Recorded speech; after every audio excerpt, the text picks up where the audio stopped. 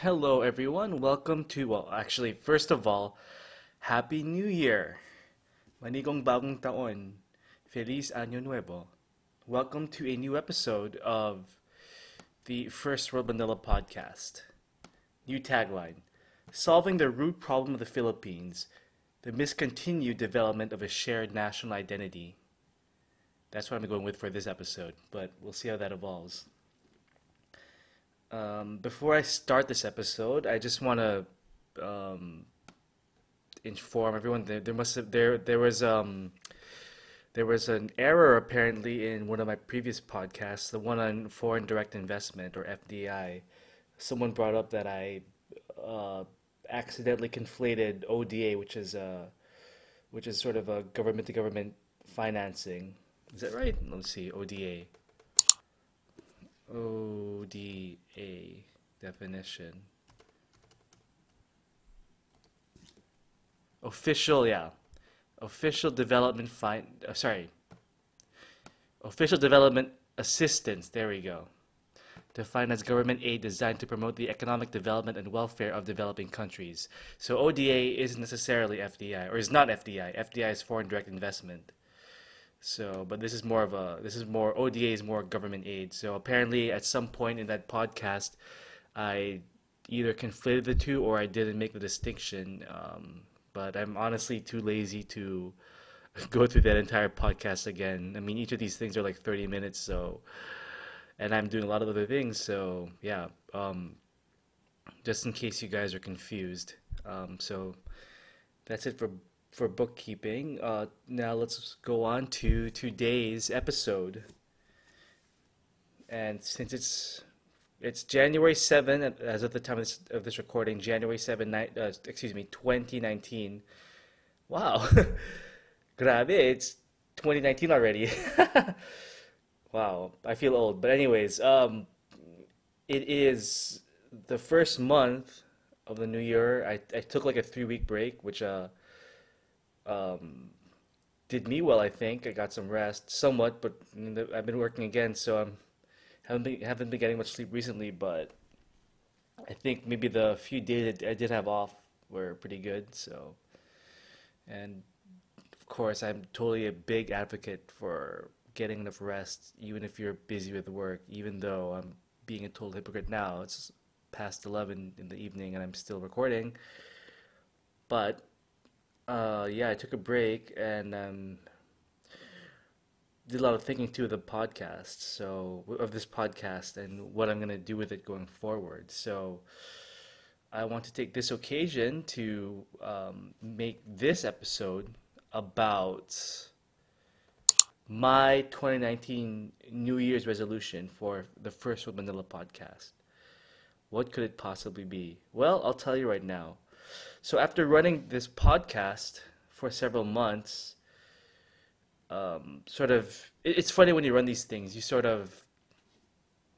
talk about certain issues, and it's like writing an essay or something. You don't really know what you want to say until you write it out or do it several times over. Then you kind of drill down into what sort of you really want to, bring to the table or add, the kind of value you want to add with your media. So for me, in the case of this First World Manila podcast, uh, initially what started off as being sort of a multi-pronged approach to the problems here. So talking more um, about economic and urban planning issues and societal cultural issues, and those are still there. I still want to continue that all that going forward. But I started after doing several of these after spending months doing this podcast, I started seeing sort of what sort of a shared or deeper underlying problem with the country, why we remain for the most part poor despite the economic growth. So because as I've said before in previous episodes, the policies are more or less well known. I mean, there there are there are arguments and contentions, but there seems to be a consensus towards certain things, at least in my observation. Things like more competition, obviously anti-corruption, stronger institutions, an independent and efficient court system, some reasonable form of foreign direct investment, lower power prices, right? Those are all there, but it's not even a question of of what the policies are. It's a question of doing it. And again, the question of getting it done, the gulf between theory and action has to do with the people. Um, so drilling it down, and I'm sure many of you have heard me talk about this before. My own sense of it after doing all this reading and research and thinking and podcasting, like there really isn't, and this is, by the way, what I'm about to say so far from people I've talked to, there seems to be a broad consensus on this as well. Is that if I had to drill down and say what the major problem with the root single root cause, if I had to choose one, the problems that plague our country and our society is that there's no strong sense of national identity and community. Um, So you can refer to that famous Atlantic article, the damaged culture of the Philippines. You Google it. I mean, he's the author. I forget his name now, but he said the right thing. Like, too much nationalism is very, very bad, but the Philippines actually suffers from a case of too little nationalism. So this seems to be something, and I've brought this up in informal conversations with my friends and colleagues, and people seem to agree on this issue. I mean, so the policies, there might be some difference and everything, but this seems to be the key issue. And also based on the data analytics I've read, I've in my First World Manila Facebook page, what's great about social media is that you can actually look at who clicks on what. So it's more targeted and more efficient these days. And I tend to see that things that involve, I mean, the pattern that I've seen so far with the First World Manila Facebook page is that there tends to be a lot of clicks on things on like old Manila. So people do care about heritage, and I think to a certain extent, by extension, like who we are and what does it mean to be Filipino. So that's sort of the root cause. And my New Year's resolution then is to going forward for First of Manila is to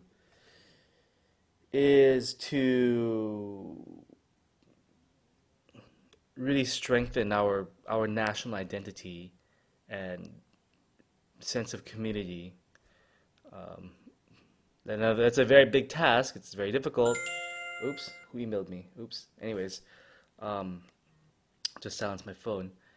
Um, but I have a following now. It's growing, so I think I'm on the right path. And obviously, things might change. I might adjust my views as much as necessary. And you and I will be on this journey of learning and discovering.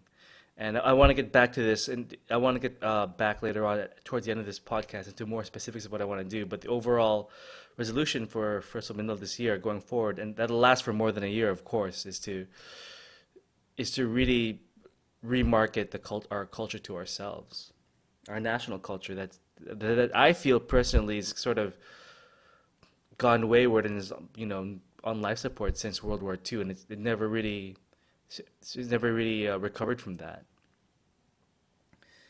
Um, so, and you'll sort of see, and now we're kind of diving into like the center or the body of this podcast is that you sort of see this sort of lack of identity and community, or shared identity and community.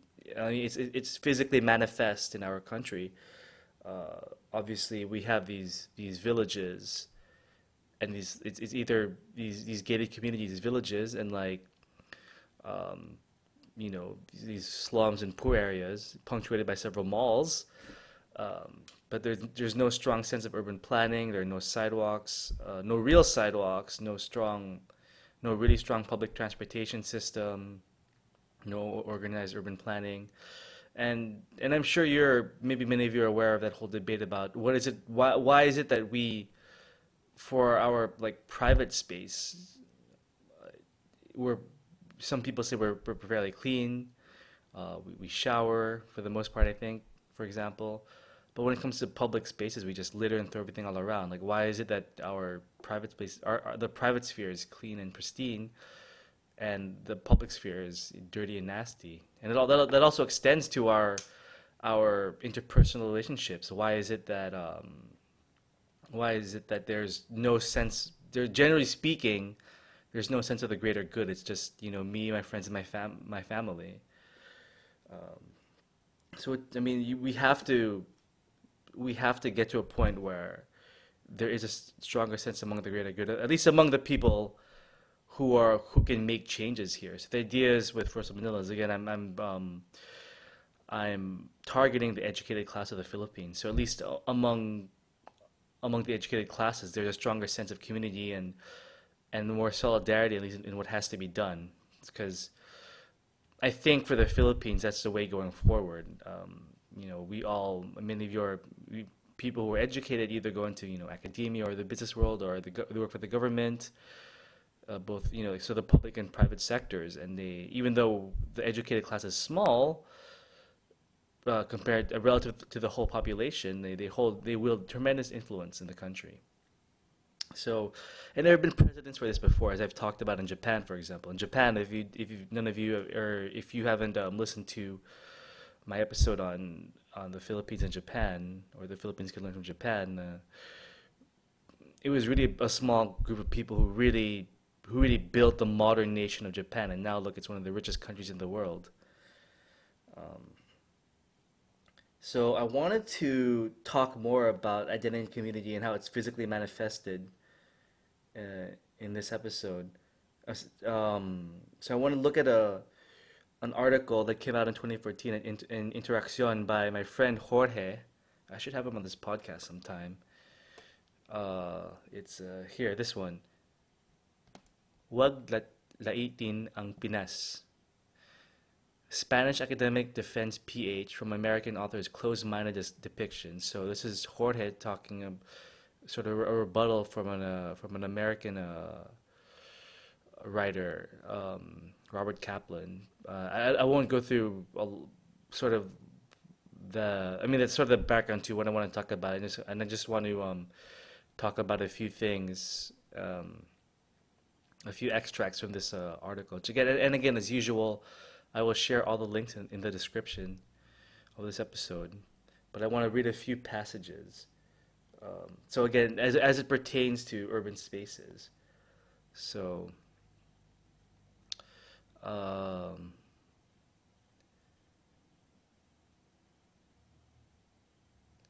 so this is sort of a rebuttal about how just because the Philippines was a Spanish colony, that they brought chaos and aesthetic ugliness. So this is Jorge's rebuttal of this assertion. Um, so here he's talking about an anthropologist from Ateneo. So as a rebuttal to Kaplan's ideas, and I'm going to read verbatim. Ateneo de Manila's anthropologist F. Zialcita said that in what I believe is the best book on Filipino identity, many Spanish municipalities, excuse me, have a tradition from the Middle Ages of owning communal land which have helped the poor and have paid for public services. There is a strong civic pride that expresses itself in the care lavished on urban planning, on public buildings, and on public spaces. End quote. And again, I can attest to this myself because I was in Spain last year, and there's definitely a stronger sense of community there in public spaces. And in fact, I took a lot of video footage that I was planning to do for a vlog on that, comparing it to the Philippines. But because I'm focusing more on this podcast now, I'm actually going to be doing a podcast on the Philippines and Spain, modern Spain at some point. But anyways, watch out for that. All right. Uh, so again, I won't going forward with Jorge's article. Um Kaplan himself acknowledges that Intramuros is a notable exception to the chaos. I must add that Mr. Kaplan would have refrained from making such a connection if he had simply looked at photos of Manila from the 1890s, 1920s, or even 1960s after World War II, easily available anywhere in the web. The conclusion would soon be made. The fall into the urban decrepitude and widespread dysfunctionality has been a very recent development that began in the mid 60s with the massive arrival of Filipino migrants from the provinces, a process that is sadly still ongoing. So I've talked to Jorge about this, and it's a very interesting theory that I'd never heard of until now. But it does ring a bell to me. I think for me, in my opinion, it makes sense. Why are we? Because again, I mean, I'm sure many of you are aware in society, it's so split up. I mean, look at the TV. It's for the mass or for the provincial people. It's not for a lot of the educated people, for example. For the most part, mass media, for example.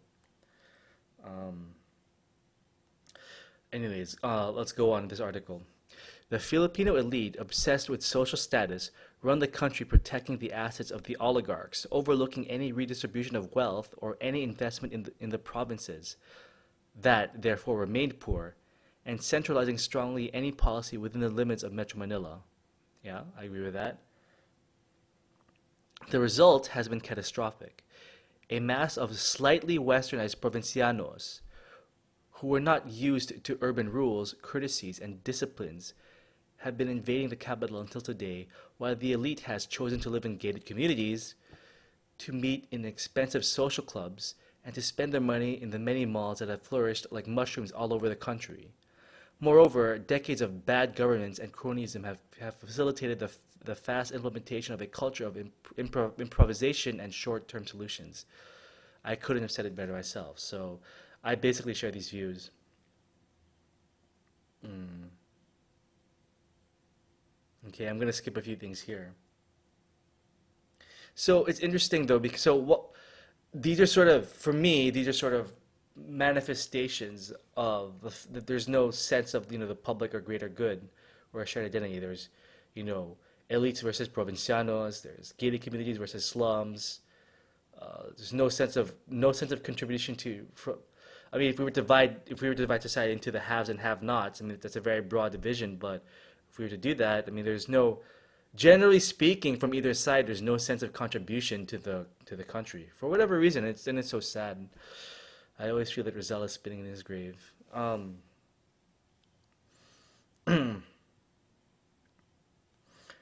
But anyways, I want to read another part of towards the end of this article. So for you who are listening on podcast, I'm scrolling down the article. Here we go.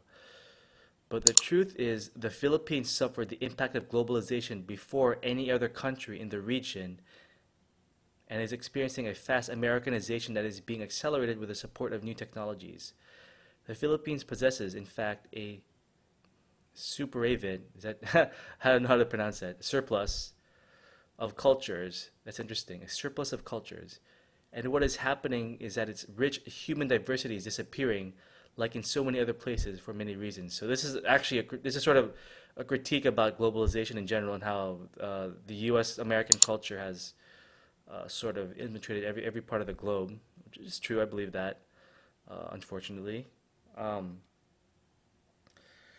um, but it's interesting that like we we we uh, we suffered the impact of globalization before everyone else did. So it's funny because I feel like the stirrings of our national consciousness started with the reform movement with Rizal and his ilk.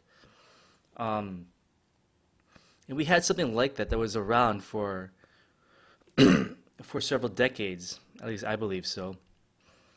Some people like to say that um, between the end of the Philippine Wars against Spain and the U.S. and the end of World War II, we had something that was a very unique culture that we could have been proud of.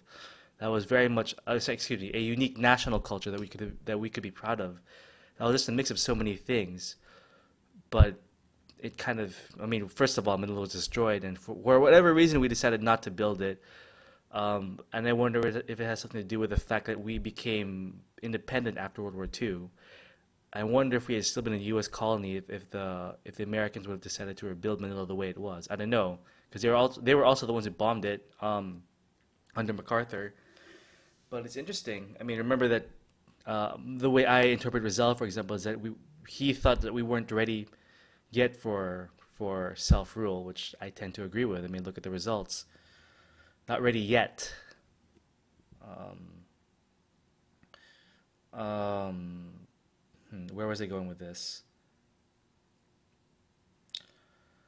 Um, but I wonder too, after World War II, that was definitely the time when the U.S. sort of ruled the quote unquote free world and exported its culture everywhere, and that was further enhanced by globalization in the 80s and 90s. Um, so I wonder if we were just the first, and because of our unique historical experience, like Jorge says, um, we were sort of the first to experience this kind of rapid globalization. And the problem with that is that because you're globalized, there's no sense of community, and it's weird because I consider myself a very globalized and cosmopolitan person, but I can see the negative aspects of it. I mean, I think a lot of good things about globalization as well, but there are definitely negative aspects as well. And for me, in terms of the Philippines, and I'm sure elsewhere, is that there's no sense of community anymore, or duty to a community. Like I know richer Filipinos, for example, and this foreign friend of mine likes to say, like Filipinos, they like to think they like to think they're from Los Angeles. They pretend they're Californian, you know. And it's sad because I wonder if cultural globalization pressures have pressured even the elite to just abandon their own culture. I mean, even with my own family and my own friends, like I didn't even know we had such a rich source of literature. Even my own great grandparents, I had no idea they wrote all this stuff. That was very rich. But none of us are aware of this. And if it is, it's like, oh, it's not good, or it's not worth showing, or wag bayabang. You know what I mean? Um, but it's weird because it takes a foreigner to tell us that we actually have a unique culture. How strange is that? How sad is that? Um, because that's what happened with me, by the way, when I met Jorge. And I'm going off on a tangent here, but just an example of how this sort of rapid globalization among both the poor and the rich in the Philippines has sort of stunted our national, development. And this I'm just gonna start with this tangent now. Okay, so um, I've had my own problems with identity, and I've solved them, in recent years. But for a long time, I had my own issues about what am I? Am I Filipino? Am I American? Blah blah blah. Just gonna I've spent time in both countries, but you know, I, and um, I felt like you know being first and foremost an English speaker and then learning Tagalog. I mean, I could speak it, but I couldn't speak it well. But really learning it properly which is what I was doing in my college years in the U.S. Was good. It was a first step for me to really be proud to be Filipino. Um, there was something missing, I felt, and what really changed for me was going to Spain for the first time in when I was in college, and just seeing a lot of where our cultural roots come from, and it is a mix. It truly is, and and Spain does play a big part in our culture, our national culture. So I knew my great grandparents were writers in Spanish, but I wanted to get in touch with that, and even to read Rizal, for example, or any of these, or any of our writers and intellectuals. So I started a few years later. I was studying in Instituto Cervantes back then, which was on TM Callao Street, um, and that's where I met Jorge. The faculty found out that the descendant of Callao, and then it turns out he was doing this research on Callao, and he said, "Oh, did you know that your great grandfather did this, and that?" I was like, "Oh, I didn't even know that. Like, my family never talked about it. We weren't, proud about it. It's weird, like why? Why wouldn't we be proud? Like, he's an intellectual and all of this stuff. I mean, I knew he was he really served the country, and he was director of the National Library and saved stuff from being burned during World War II, like our documents and everything like that. But these actual literary contributions, I wasn't even aware of. So, anyways, that's my okay. Tangent over. Um, So, where was I? Going back to what I wanted to talk about. Um, yeah, like we're just so hyper globalized that it's like too much. And I know nationalism, too much nationalism is bad. I mean, I'm totally cosmopolitan person. If you've ever seen any of my other, if you've seen my webcomic, for example, or my other, or stuff on my other brand, Art and Finance, you can. I'm a very cosmopolitan person, and I'm very pro, internationalization. I think there are a lot of benefits to globalization, but like we're at a point where we're too. The Philippines is actually the opposite case, where there's too little nationalism, or I don't want to say nationalism because it's a very loaded word. I think maybe patriotism sounds a bit better. I always find there's some negative connotation to these words, but anyways, um, I also want to add too that like it's also hard. So like I'm sure some of you have lived abroad as Filipinos, and when you meet people from other countries who are in the U.S., for example, they're sort of I find a lot of them to be proud of their countries. They're proud to be from China or from Mexico or for India. They really keep their culture. But as we know, Filipinos, generally speaking, at least based on my observations, and maybe the observations of others, we're not proud of our culture. And why would? Because we're not tied to our intellectuals. When some people think of Filipino culture, like me, it's like I don't know, wow, wow, we or something. I mean, why would you be proud of something like that, you know? And I wonder too if it's just a confluence of things because as hyper globalization happens, the moment we get democracy, where a nation that's only a nation on paper, but it's not really a nation, gets democracy, um, and it becomes globalized, and also experiences the advent of mass media with the television. I mean, this is just this confluence of factors for me is the reason why we don't have a strong national identity. Just so many things that happen.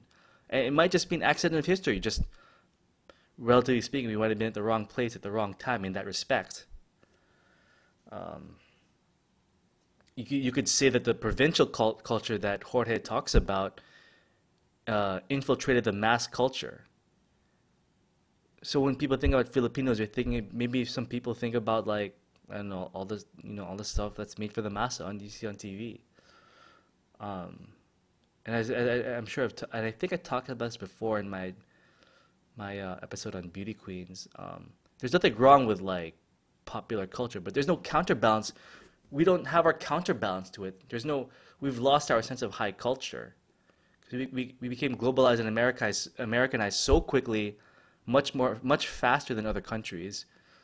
Um, so yeah, I mean we can't speak Spanish anymore. That was my Lola's her only regret as a senator, by the way, that she removed the Spanish from the curriculum, and she completely regretted that. I will talk about that. That's another thing I want to talk about in a later episode. Okay. Um, so I worry, I worry about a chicken and egg situation here because when you go somewhere, like places and heritage do matter. When you go somewhere and you experience something, it stirs up emotions in you. That's why for me, that's one reason why tourism is so popular because you want to go and experience something. Uh, but when you go here and you're trying to experience the country and the city, you're not inspired because you don't see our cultural heritage because Intramuros, which a lot of people turn out to care about, but they're just very quiet about it. It's just so hard to reach, and it's falling apart. And Escolta and Binondo, etc., etc. Um, so we don't see it. So if we can't see it, how can we feel proud to be Filipino? But again, if we don't feel proud to be Filipino, how can we unite to solve these long-term problems and fix the city? So again, it's like a chicken and egg problem. So, and it's much more subtle too. So here's an example. I don't know how many of you are familiar with the Torre de Manila controversy, but basically there's a building, and I'm gonna show you what I'm talking about here in my browser. Let's see. Yeah. So basically, a building's being put up behind the Rizal Monument, and then people are saying it looks like a photo bomber. I mean, from this picture, it kind of does. It's literally right behind um, um, the um, the Rizal Monument in Manila, and it's a very controversial thing. Most people don't like it, but I was surprised to find out that the historian Ambeth Ocampo actually sort of saying like he comes across as almost defending this building. Um, According to him, it's within legal limits to do so. Um, but and then I'm not going to get into all these into the details of this article. I will post all the I'll have a little section for Torre de Manila articles in the description. But basically, there's sort of all these technicalities that say like you know it could be done. So whatever your opinion of the tower is, and there are technicalities that it can be done, there are technicalities that it cannot be done.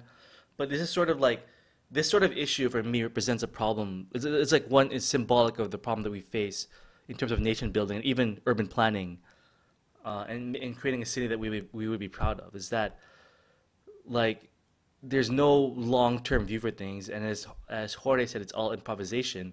There's this rule and that rule. If you want to change it, you have to change the rule, but you can't apply it retroactively.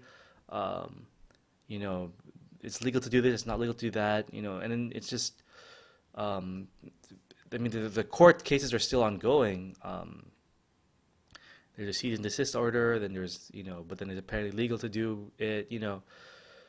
Um, I mean, I think I personally am not against redevelopment, but it has to be done in a planned way and it has to look nice. But as it is, it's just it's all improvised. And when you're creating a city, I mean that's why it's called urban planning. It's not called urban improvisation, right? You want to plan things out so things are good. So again, the Torre de Manila is an example of the issues we face, uh, both inwardly in terms of our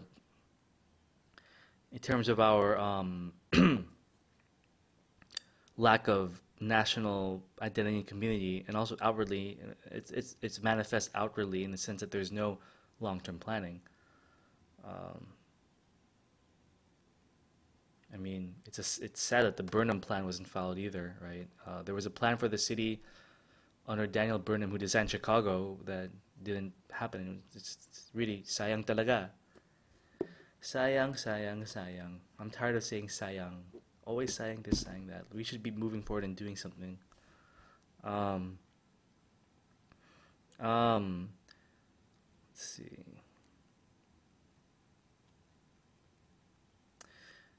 So, and Manila is important. Um, that's why I call this podcast and my this brand First World Manila. It's the capital of the country and the heart of its nationalism. Um,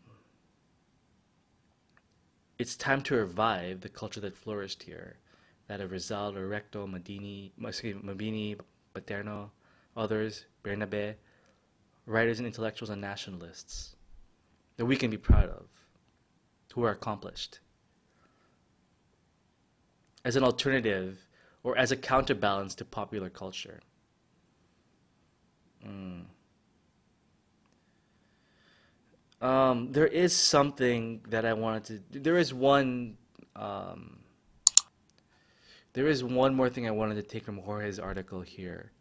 Um,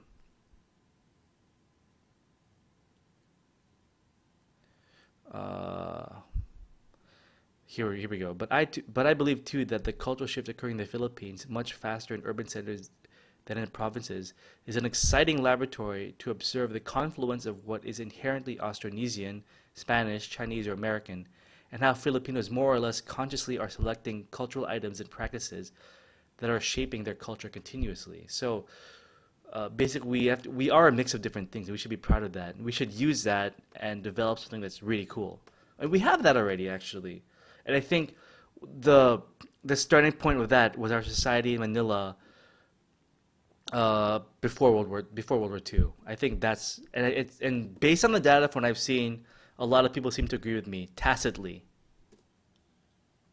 Um, so to this is the sort of the culture I want to propagate in the modern form that's obviously 21st century, that's up to date, That's my New Year's resolution. So I want to do that through again marketing a more developed a sense of who we are, who we have been, and who we are and who we can be, based on pre-war Manila, a modern version of pre-war Manila. And so I have this podcast. I'm going to do that through this podcast. Uh, Occasional artwork when I have the time. Artwork's kind of a volatile thing I've learned. Hopefully, I have another exhibit soon. I was supposed to have one last year, but it was canceled. But I'll let you know when the next one is. And please support by going there, and you will see me in person. We can talk. Um, so, even do things like I want to do things also like small things on social media because social media for me is a very powerful tool for making your voice and your voice heard and your vision shown to people. Um, I wanted to do some memes of some of our national literature in Spanish, and then with my artwork as well, and with the translation. Um, I also want to promote Spanish. Obviously, that's one of my big things you've noticed already, as one of our national languages again.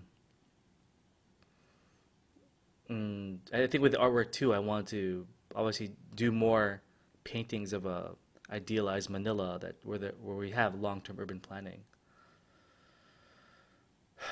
I mean, and so that's sort of the cultural side, and so I haven't forgotten my policy beginnings either. So even though that's sort of the main thrust of what I want to do with First of Manila going forward as my New Year's resolution, um, I do want to develop sort of an urban and economic planning platform to go along with it. I think that's going to be difficult because I have a vague idea of where I want to go, but I want to make it more bulletproof so that it stands out. It makes sense to everyone or as many people as possible. So that I mean, this is a very ambitious part too, is to have this sort of platform, this economic and long-term planning platform for the country.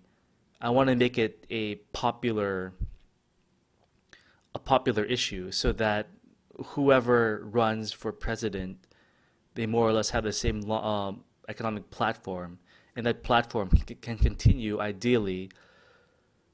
Whoever becomes president over the long term, so over the long term, get things done. Um, so that is obviously very, very, very difficult. So what I'm trying to do basically is is to build a country in a sense of national identity and and strong institutions without any form of dictatorship. That's frankly going to be very difficult and would be a first in history, but maybe we can do it together. Maybe we can do it together. Um, and I think the idea is to obviously I'm still developing the platform, but when it's ready and I get a big following behind it, then we can sort of influence the right people. So again, I want to influence the educated classes of the Philippines so that we all kind of work toward the greater good. I mean, in terms of democracy and politics, it is what it is. There's not much we can do there because the massa votes.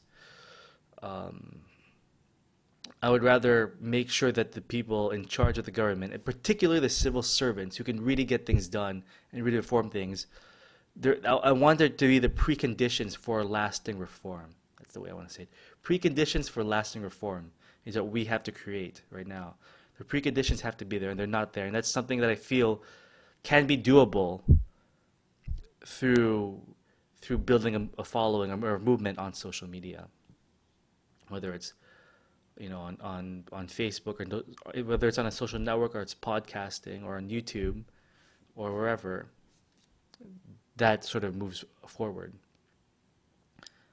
So, and this is a long term thing. It's a long struggle, but I think it's worth doing. As a Filipino, I'm proud to do something for my country, and I know you are too. Otherwise, you wouldn't be listening to me. And together, we can work towards this. And I'm confident in saying this because I've run this podcast long enough to see the following grow, and to see that and seeing the data analytics from my Facebook page. I know people do care. We just have to keep growing at it, growing and continuously going forward, every step forward, even if it's a small step forward. So, um, mabuhay tayong lahat. Thank you all for your support, and if you like this, please do share, and try and get people. Let's build this movement together. Okay. So, Happy New Year. Manigong bagong taon. Feliz Año Nuevo. Before I end this podcast, let's just go over some quick. I just want to go over this really quickly. Just the basic Spanish pronouns, in translating Tagalog. So little education as usual. So yo is ako, tú is ikaw, él or ella is siya. So there's no gender in Tagalog, but there's gender in, he and her, he or she in Spanish. Nosotros or nosotras, tayo or kami, vosotros, vosotras, kayo, um, ellos or ellas, um, sila. So those are the basic pronouns. Um,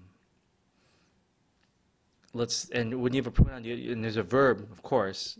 So and when you have a verb, you conjugate it to match whatever the time or the pronoun. So in the present tense, um, let's say in Tagalog, for example, kain, kumakain ako, right? Uh, kumakain siya, uh, kumakain ka, right? Those are all conjugations, right? So it's the same thing in Spanish. Uh, to eat, kain is kumain is comer. So the conjugation for the present tense, like I eat or kumakain ako, is yo como, tú comes. So ikaw, tú comes, él come, ella come, nosotros, nosotras comemos. So again, this is the verb comer being conjugated. Vosotros, vosotras. So or kayo, kumakain kayo, right? Vosotros, coméis, and kumakain sila. Ellos, ellos comen or ellas comen. So comer, yo como, tú comes, él or ella come, nosotros, nosotras or nosotras comemos, um, vosotros or vosotras coméis, and um, ellos or ellas comen. Okay, that's it for now. I will see you next week. Next week, by the way, the episode is gonna be one day late. I'm planning to go to this talk with the senatorial candidates next Monday, so I'll only have time to record on Tuesday evening next week. So you will probably see the next episode of First from Manila podcast on Wednesday. All right, that's it. Thank you. Ingat.